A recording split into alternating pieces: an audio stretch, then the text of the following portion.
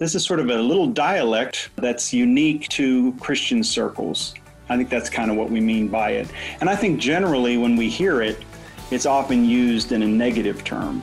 So I don't know about you all, but when I hear someone say, oh, they're speaking Christianese, it's not a compliment. It tends to be a negative thing. And so that's one of the reasons maybe why we're talking about it today. Welcome to the Patterns of Truth podcast, the place for casual discussion of biblical principles and difficult questions that face the Christian believer. We believe that the Bible can speak to today's issues, giving us the wisdom and the courage we need for our lives. We are so glad that you are joining us, and you can always find us at patternsofTruth.org.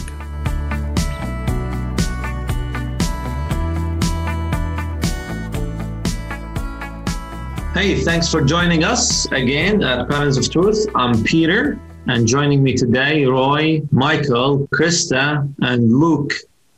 We're happy to discuss a new topic, an interesting topic today. The topic for today is Christianese, or Christian terminology, Christian language. What is it first, right? Should we use it? And if we should use it or we should not, and where should we use it? So let's start with definition, if we can. What is Christianese? Anybody can help me.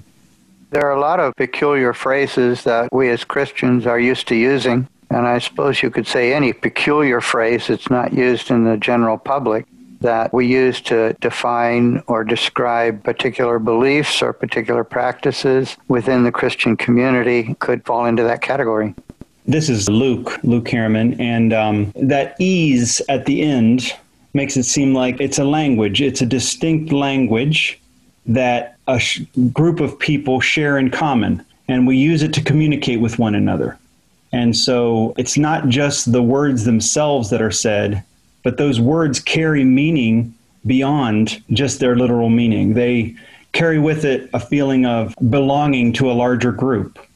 And so when we say Christianese, it's as if, even though we're speaking all the same language, everyone's speaking English, this is sort of a little dialect that's unique to Christian circles.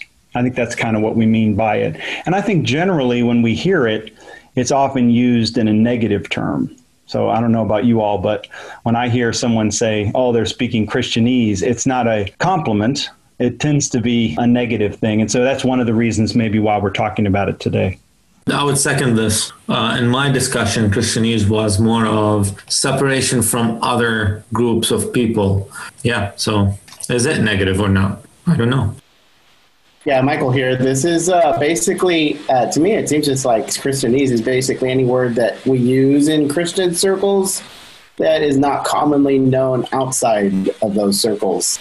And I think we were talking here before the podcast, and that Roy was mentioned that there are certain words and phrases that we ought to use, but we should probably explain it, just so we're not putting everybody in the place of that Ethiopian eunuch going, okay, so what does this mean? Right? So we have these words and phrases I think that we can see as open doors to explain things about God. This is Roy again.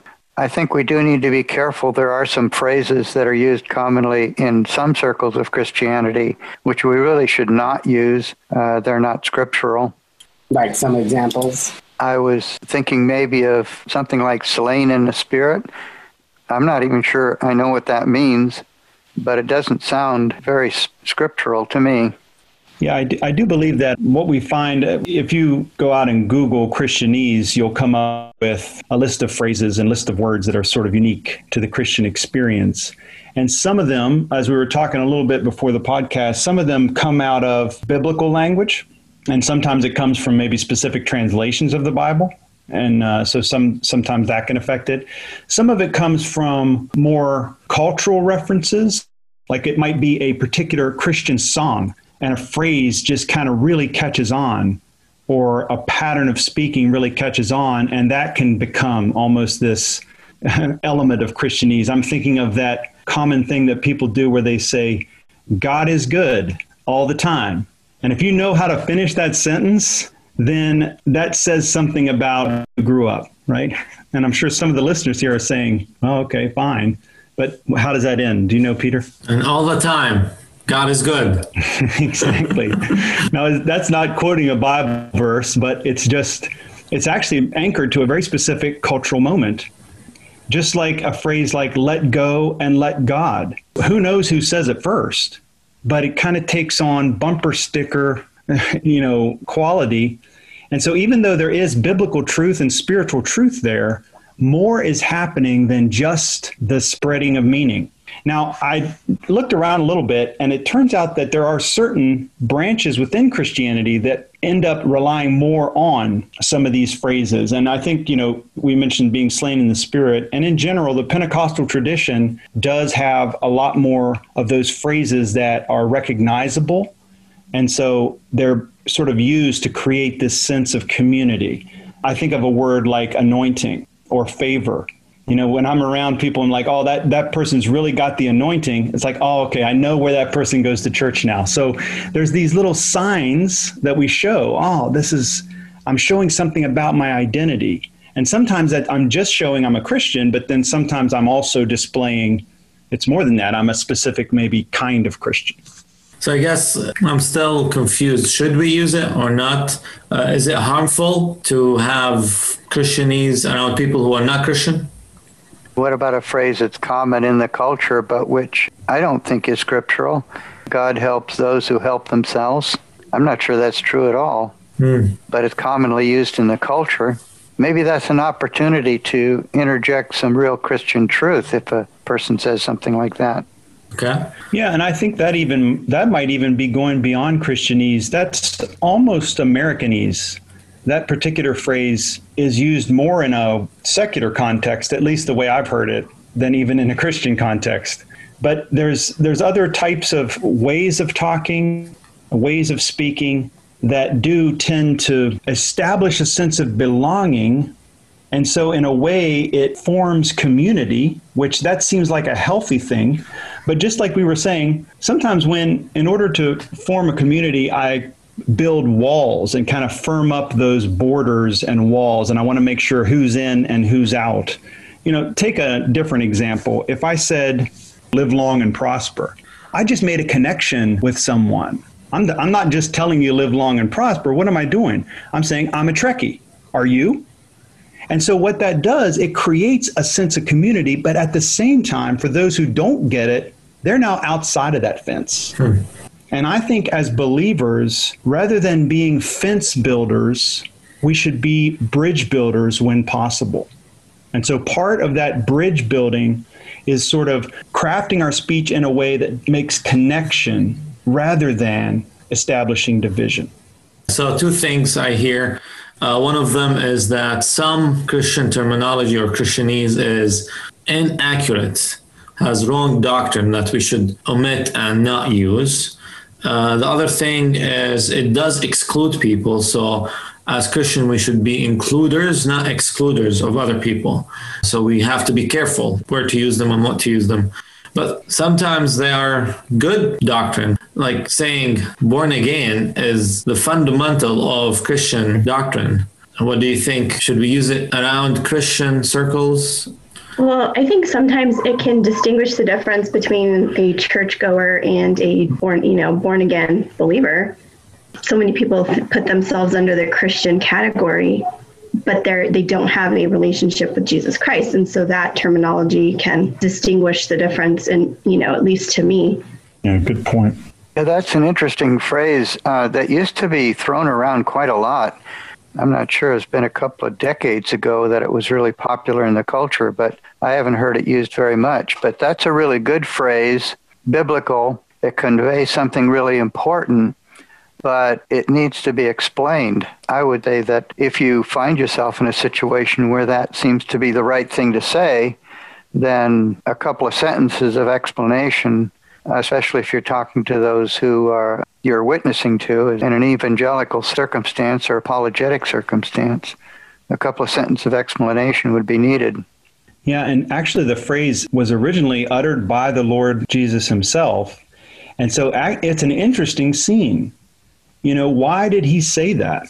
He was speaking to someone, Nicodemus, a Pharisee, someone steeped in the Bible, But he didn't quote a verse from the Bible to teach him about the gospel. He just gave him this very unusual phrase. He was creative in his expression, to almost causing Nicodemus to stop and say, "What?"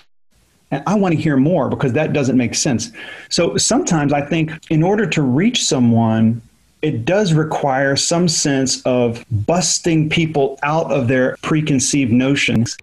If a phrase becomes cliched and begins to lose its power, and I think, going back to what Roy was saying, born again is almost thrown around as an insult these days. Oh, he's one of those born again people. They're not really thinking, what does it mean to be born again? It's become a label. And so sometimes we need to get creative in the way we explain the gospel, right? Not creative in our doctrine, right? Not thinking new things, but new ways of expressing something to encourage people to say, maybe I don't know it all. Maybe I don't really know what this means. But if I'm just always using the same terminology, are you saved? Did you ask Jesus into your heart? Are you born again? I might not be maybe leading the person to creatively and critically think about their situation. That's one way of thinking about it. And so everything hinges on the audience. I think it's important anytime we're speaking, whether we're speaking to one person or 20 in a room or, potentially hundreds of thousands on the internet, it's a good idea to know our audience so that we can speak with intention and with intentionality. And it's good for us to know that certain phrases might be alienating. Like if we just use words that might mean something to us, like a phrase, receive Jesus into your heart. This is a phrase that means a lot to me. But if you try to picture it, it's like, what does that mean? And so there may be more effective ways of speaking that cause people to really take notice. I think we can take an example from the Lord Jesus when he was speaking there in John chapter 3. That's where this all comes from. We're all familiar with John 3:16. For God so loved the world, right? And this is the whole explanation of what born again is. Nicodemus in verse 3, how can a man be born when he is old? So the Lord knew who Nicodemus was, and he spoke to him and led him with examples that he might be able to understand. So it just seems like when he says born again, this is a way for him to explain the regeneration or the rebirth or the renewing or the totally different change that happens in one's heart. So yeah, that's good. When Christianese, all of these words and phrases that we use, I think a good question of follow-up after we ask, what is it, is when and where should we use it? And I think we did touch a little bit on that. You might be able to use some phrases, I think, as open doors to explain the gospel or to other believers on how to grow their faith. So definitely knowing your audience. I think it shows a sense of maturity, right? So a mature Christian would know how to, is aware of his audience, aware of the other person in front of him, and know how to manage the discussion or the speech with this person that draws connection or has more of a valued discussion instead of causing separation or they feel excluded from the discussion. I like that idea of maturity, because sometimes it might feel almost the opposite. We might think that the more mature we get in our Christianity, the more ability we'll have to speak in complicated and esoteric and kind of mysterious high language. But if you think about the Lord Jesus again, he's someone who, he knew it all. I mean, he could speak in the most fluid, academic, whatever type of language, but instead of that, he spoke in a way that fishermen could understand. He could speak in a way that a Pharisee could understand. He could speak in a way that a Syrophoenician woman would understand. Or Pilate, right? He's sitting there with Pilate, and he's able to talk to Pilate. He mentions truth because he knows right what Pilate is thinking. And the Apostle Paul is another one who was able to say something like, I have become all things to all men that I might win some. And so as we grow in our faith, this is where we can really learn to speak the language of the world, but the content is spiritual. In other words, to convey spiritual truths, but in a way that is going to be heard, not just bouncing off of deaf ears. The examples we've been looking at, most of them or a lot of them come from John's Gospel. And I think it's remarkable that John's Gospel is, I think without doubt, one of the most profound books in the Bible, the New Testament, and yet at the same time, structurally and vocabulary-wise, it's one of the simplest. So saying what is really significant is not the same as saying something that's very complicated that nobody can understand. Yeah, I was recently listening in on a conference, one of these Zoom conferences where you have hundreds of people on. And when some talk, there's pretty fancy words in there. And sometimes it's easy to be lost, to feel lost. And when you feel lost, what does that convey to you? Well, I don't get it. This isn't for me. And so we don't have to speak in that complicated way in order to speak complicated truths, because let's not kid ourselves. I mean, the gospel, the Bible, it is powerful, some of it difficult stuff. Peter was able to say of Paul, he's writing some things that are hard to understand.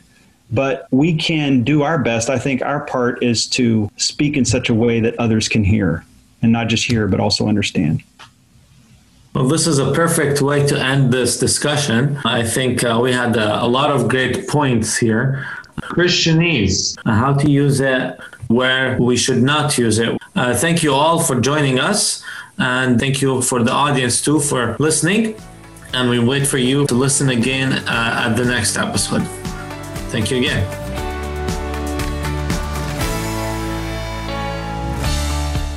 Thank you for listening to the Patterns of Truth podcast. We invite you to join us for our next episode. And we also encourage you to check out patternsoftruth.org, where we post articles every week for the encouragement and growth of Christ followers. If you have any questions, please don't hesitate to submit them on our website. I'm Peter. Until next time.